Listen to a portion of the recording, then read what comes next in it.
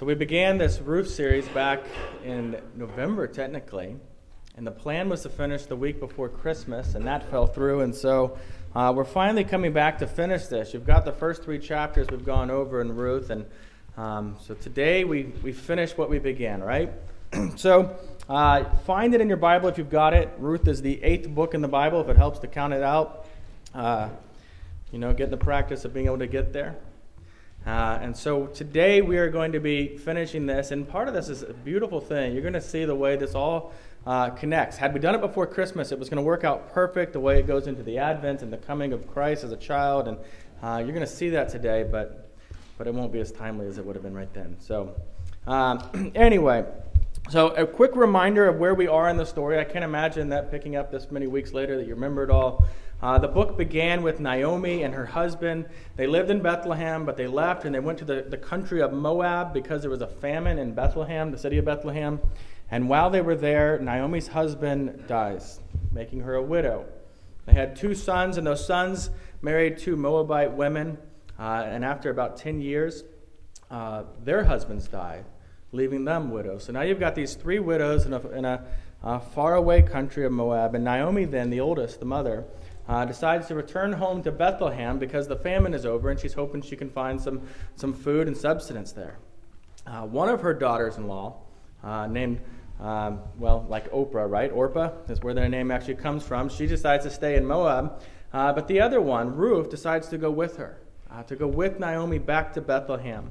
And so she goes with Naomi. And Naomi is just emotionally spent at this point. She has been so broken down that when she arrives in town in Bethlehem, she asks her friends, "Don't call me Naomi anymore. Call me bitter." The name she asked means bitter. And Ruth, the younger one who goes with her, ends up going out in this field, and she's working, trying to get the grain, and she meets this guy named Boaz who is incredibly kind to her, and slowly they're getting to know each other. And Boaz counts as what's called a redeemer in this culture. You got to understand, things are different than our culture. He's called a redeemer, meaning that he is a relative of Naomi, who, if he married Ruth, because that's the daughter-in-law, that any child they had would continue the family lineage of Naomi and Ruth's dead husbands. And so that family line would continue to go on. And so then chapter 3, where we left off, we saw that as harvest was coming to an end, according to Naomi's plan, Ruth followed Boaz up to the threshing floor, the place where they deal with the grain, process it. And in the middle of the night, she essentially asked him, "Will you marry me?" However, one of the things he says there's this moment where he says, there is one redeemer, another guy who is closer, who has the first option, basically, to marry Ruth. And so while Boaz does wish to marry Ruth, he's second in line. He's got to deal with some things first. And that's where our text left off, this knowing that Boaz the next day was going to go and deal with these issues. So it ends with this very chauvinistic sounding cliffhanger. Would Ruth end up with the kind Boaz or this unnamed redeemer that is closer? And so we're going to find out here in this chapter. So if you've got it open, we're going to read all of chapter 4, and then we'll dig into it. Ruth chapter 4, verse 1. Now Boaz had gone up to the gate and sat down there. And behold, the redeemer, of whom Boaz had spoken, came by. So Boaz said, "Turn aside, friend, sit down here." And he turned aside and sat down. And he took 10 men of the elders of the city, and he said, "Sit down here." So they sat down. Then he said to the redeemer, "Naomi, who has come back from the country of Moab, is selling the parcel of land that belonged to our relative, Elimelech.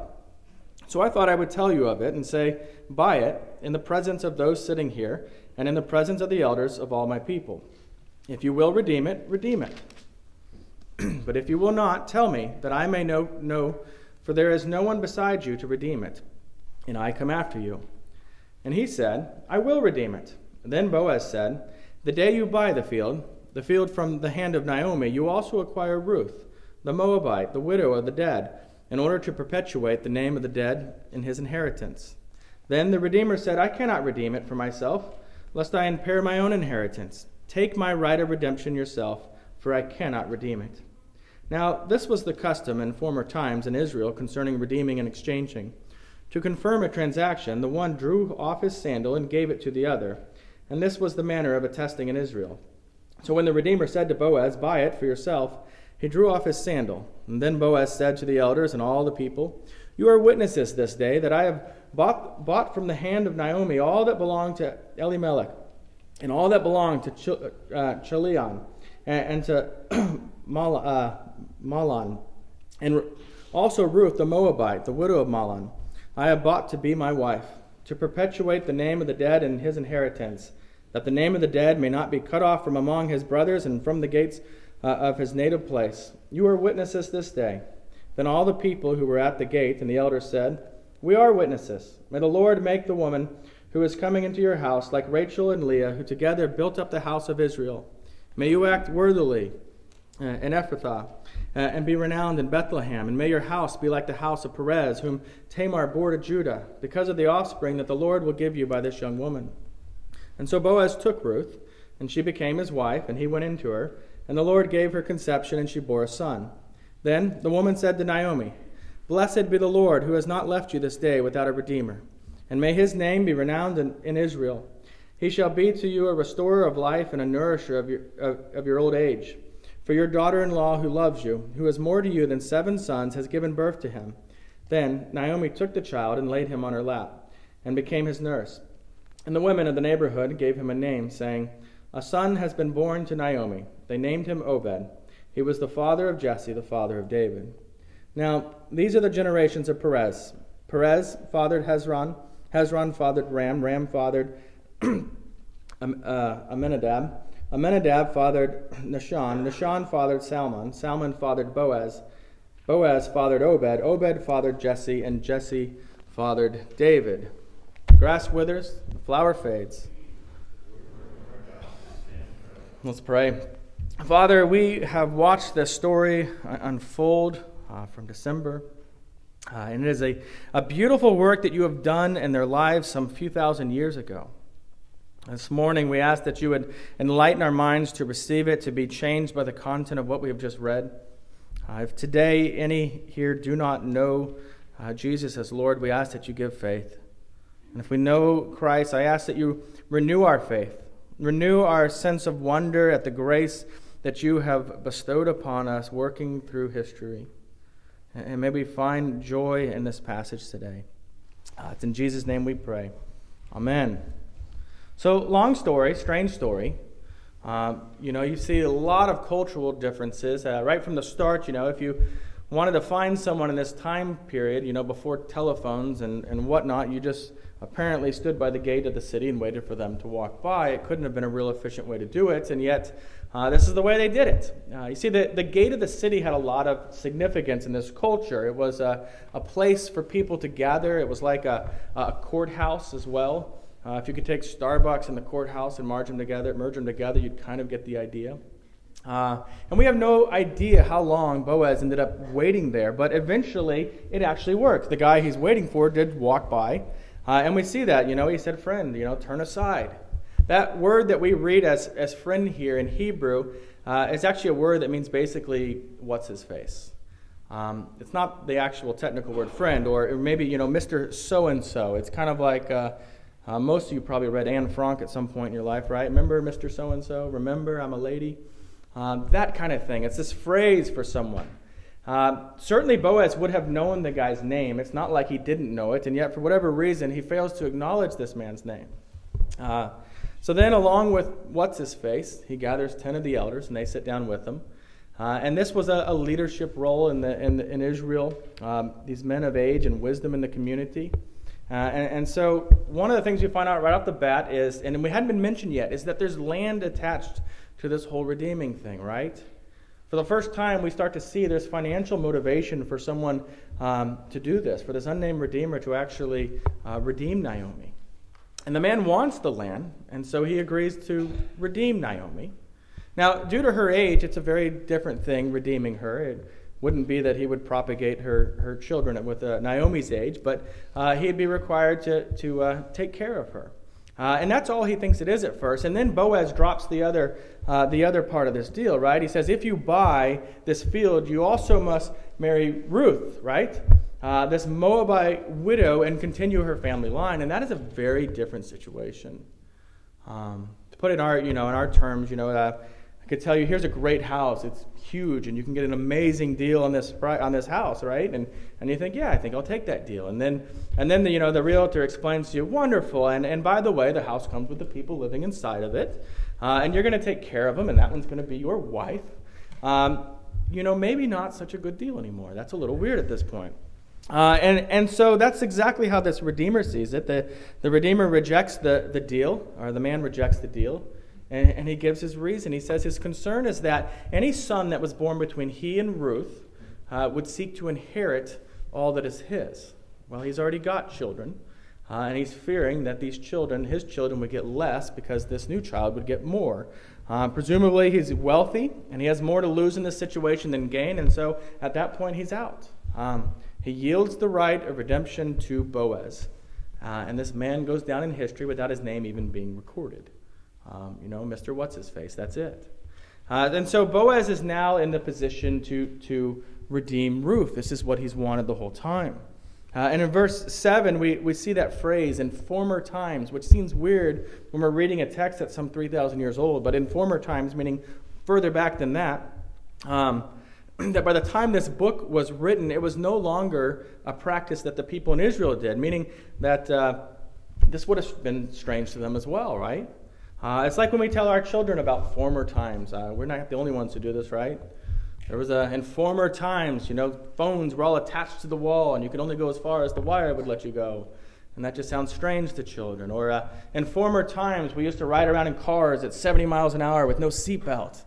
Yeah, that's what we did. In former times, we didn't have Google. If we wanted to look something up, we'd talk to Dewey and his decimal system. You don't even know what that is, do you? So all that's to say is really it's just the original audience, the first people to read this in Israel, still would have thought this sandal thing to be really strange. And it is. I mean, can you picture this? Mr. So-and-so takes off his sandal and hands it to him. It's like in our culture when nothing. There's nothing in our culture, anything like that. It's just weird. But you understand, it's just a strange way of confirming that this transaction has happened. It's a really strange receipt. That's what it is. And so he's bought this inheritance so that he can provide for a child for Ruth, a child to receive the inheritance. And the elders there are witnesses. They are there to have seen it. It's they've seen this agreement, and now they're expecting both parties to actually fulfill the deal. It's kind of like at weddings, there's witnesses there. I remember one of your friends had to sign the wedding form at the end. And that's because it is more than just a piece of paper at a wedding. It's this public statement before everyone. Two people are making this commitment to each other, and everyone who saw it is now expecting both parties to go through with this. In this case, Boaz makes clear to everyone that he's bought Ruth the Moabite to be his wife. That he's bought her. Wow, does that term bother you when you hear that? We hear this many years later, and that term, Boaz buying Ruth. Boaz paying for her. I mean, can you imagine how she feels in this moment? I mean, what do you think? I mean, does she feel disrespected? Does she feel like an object, a possession that's been passed from one man to another man, something like that for a price? Well, let me ask you this. All of you, not just women here, men, women, children, anyone who believes the gospel, anyone who looks to Jesus with faith, let me ask you this. How do you feel that Jesus purchased you? With his life on the cross, but he purchased you. Does that make you feel like an object, like a possession? Does that make you feel disrespected? In Scripture, in the Word of God, the church, meaning the people, not the building, is often referred to as the bride of Christ, right? The wife. We are Christ's wife, and we're his wife because he actually purchased us. That's the way it's put. And so does that make you feel like a mere possession? Or does it make you feel like a treasured possession? Does it make you feel loved and cared for deeply? That's how Ruth would have felt, and I think we miss that sometimes. Because in her situation in Israel at this time in history, what she needed was a redeemer. She needed to be purchased more than she needed to prove her strength and independence. And our culture is very different today, but we have the same spiritual need. We don't need to prove our righteousness. What we need is a Redeemer. And God has given us that Redeemer in Jesus Christ. And I think you see it, but there's this amazing parallel here between how Christ redeems us and the gospel and what we're seeing here. You realize that Boaz is under zero obligation to redeem Ruth. He has no obligation to do it. But he has the ability to do it, and in love and in grace, he is willing to do it. And Jesus Christ was also under absolutely no obligation to redeem sinners like you and I, you and me. If he chose to leave us in our state of condemnation, it wouldn't be some injustice in the world, No, it would be what we absolutely justly deserve. And yet Jesus had the ability to be our Redeemer, and in love and in grace, he is willing to redeem us. And so he chose to be born into humanity. And he gives himself as a sacrifice, paying the required redemption price with his death on the cross at Golgotha. Do you see just the beauty of redemption and the temporal, smaller way with Ruth, but in the larger way in the gospel, the way that God has redeemed his people? Let's keep going in our passage. In verse 11, the witnesses speak. They finally speak up and have something to say, and they have this blessing over Ruth that she be like Rachel. You remember Rachel and Leah, they were without child for a very long time, and eventually God gave them children. In fact, all the 12 tribes of Israel were descendants of one of those two women or their maidservants, which is another strange story. So the blessings that these women are speaking to her is a blessing of having children.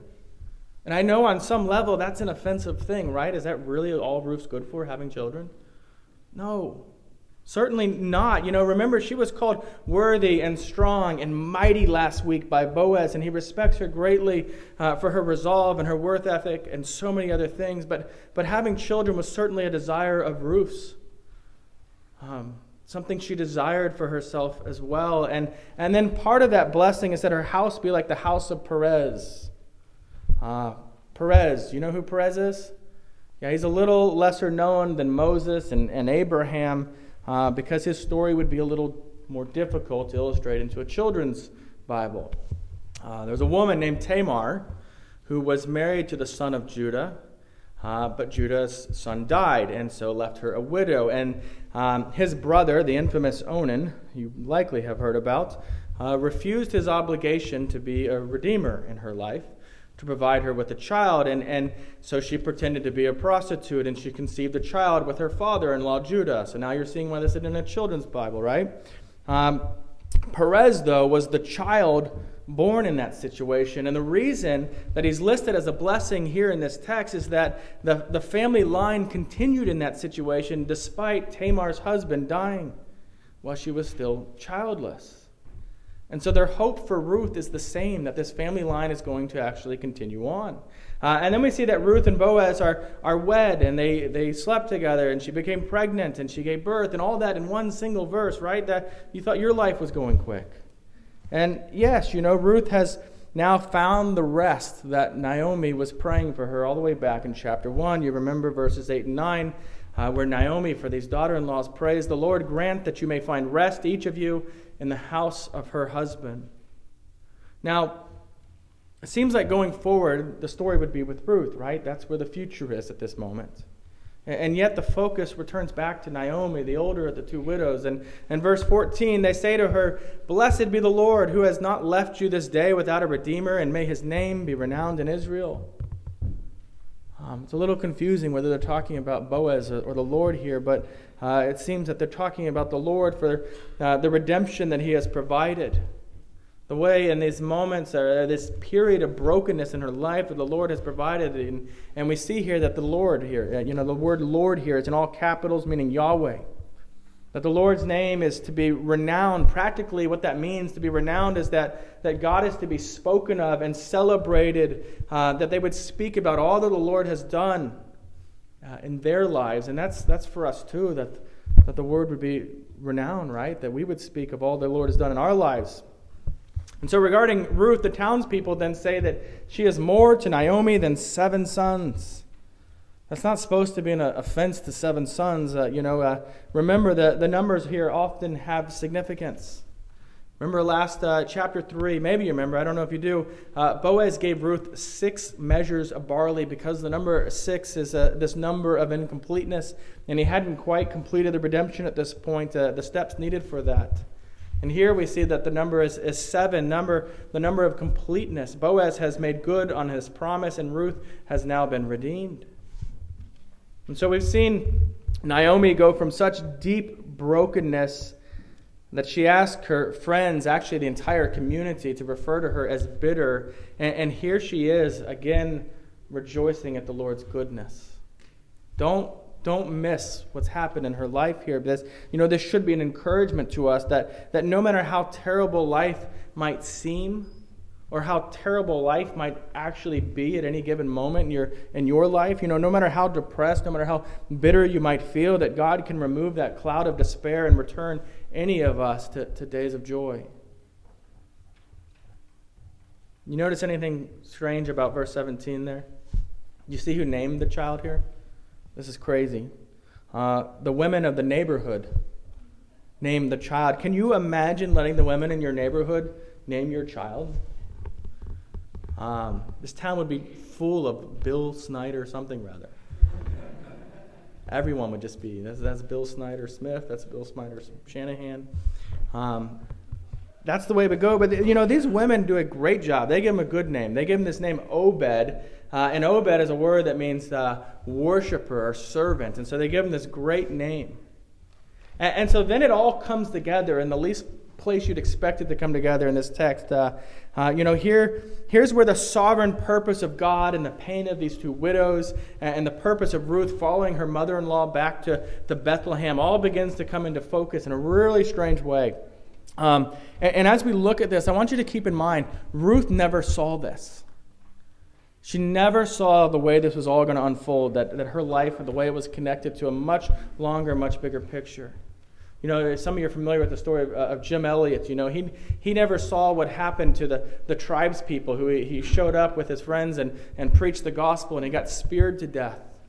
Well, later the gospel came back because of that, and these people all believed the gospel, and it was beautiful. But Jim Elliot and his friends never saw that. Or like Stephen, when we were going through the book of Acts, and he was stoned to death shortly after the resurrection of Christ, and he already knew that the gospel was supposed to go out to Judea and Samaria and the ends of the earth, but he never saw it actually happen, and yet it did. And likewise, Ruth has no idea what God did in the history of redemption with her suffering, but the people of God for thousands of years now have seen this story and seen the way God has worked. And so let's look at the genealogy of those last 5 verses. It starts with Perez. We already learned about him, right? Tamar's son. You might not recognize that name, Salmon here, but he married a woman you might have heard of, Rahab. One of those names in the Bible that tends to stick out. She also was a foreigner. She lived in the city of Jericho, and she worked as a prostitute until she rescued 2 of God's people who were in the land spying it out. And she was brought into the covenant community after that, where she lives a very different life from that moment on. And you see this connection. I know it's a little hard sometimes when we're moving like this, but one of the reasons that Boaz is so welcoming, so caring for this foreign woman in this culture is that his mother, Boaz's mother, was Rahab. His own mother was also an outsider who was brought into the covenant community as she came to worship the Lord. And we see then that Boaz and Ruth's son Obed then becomes the father of Jesse, and Jesse was the father of David. Yeah, that David. This child born to Ruth is King David's grandfather.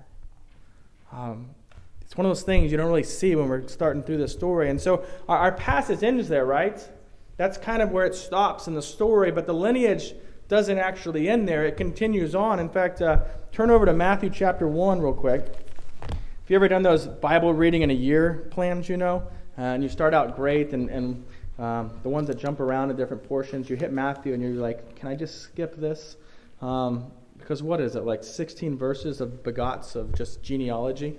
And so you see that verses 5 and 6 are actually what we just saw in Ruth, and yet that's where the book of Ruth ends. But this family tree goes on for another 10 verses in the book of Matthew, and it goes on until it gets to Mary, the mother of Jesus.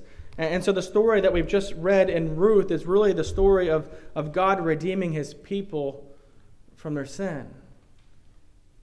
So I've got you in Matthew, not because I want to walk you through that, but I want you to see it with your own eyes, the way that lineage goes on. That section we skip over, we're seeing this connection between the redemption we've just seen in Ruth and the redemption that God brings to his people. And I love it. I mean, you look at this list, and the more you learn about him, the more you see that this list is the story of our Savior's family, and it's full of sinners. Like real sinners too, right? Not like I was rude to someone type things. People committing horrendous sins. And this is beautiful because we see in Jesus' family tree are men and women just like all the people that Jesus would one day lay down his life to save. This is grace. Look at the front of your bulletin. I don't know if you ever read this since the first time you've been here, right? I've got it in my notes here. But you look at it. You ever actually read that? It doesn't say to all who are righteous, or to all who are without sin, or to all who are respectable.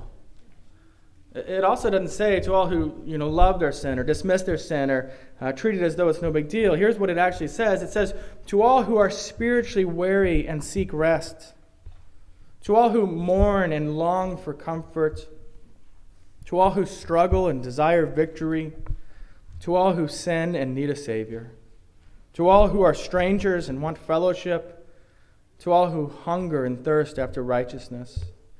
And to all who will come, this church opens wide her doors and offers welcome in the name of the Lord Jesus Christ. Because you see, no matter what your past, in Jesus Christ, there is a glorious future of redemption. Redemption accomplished for you and eternal life given to you. That's what Jesus came to accomplish. We see that in Matthew 1:21.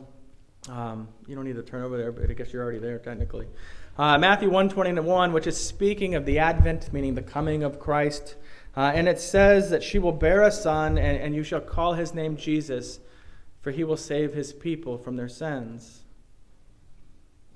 So then, what do we make of this book of Ruth, right? We've come to the end of it. You've seen these connections. One of the wonderful things is the way that this has been a story about God's covenant love on so many levels. It's about his covenant love to Naomi and Ruth, giving them rest through this Redeemer who is Boaz. But it's also about God's covenant love for Israel, right?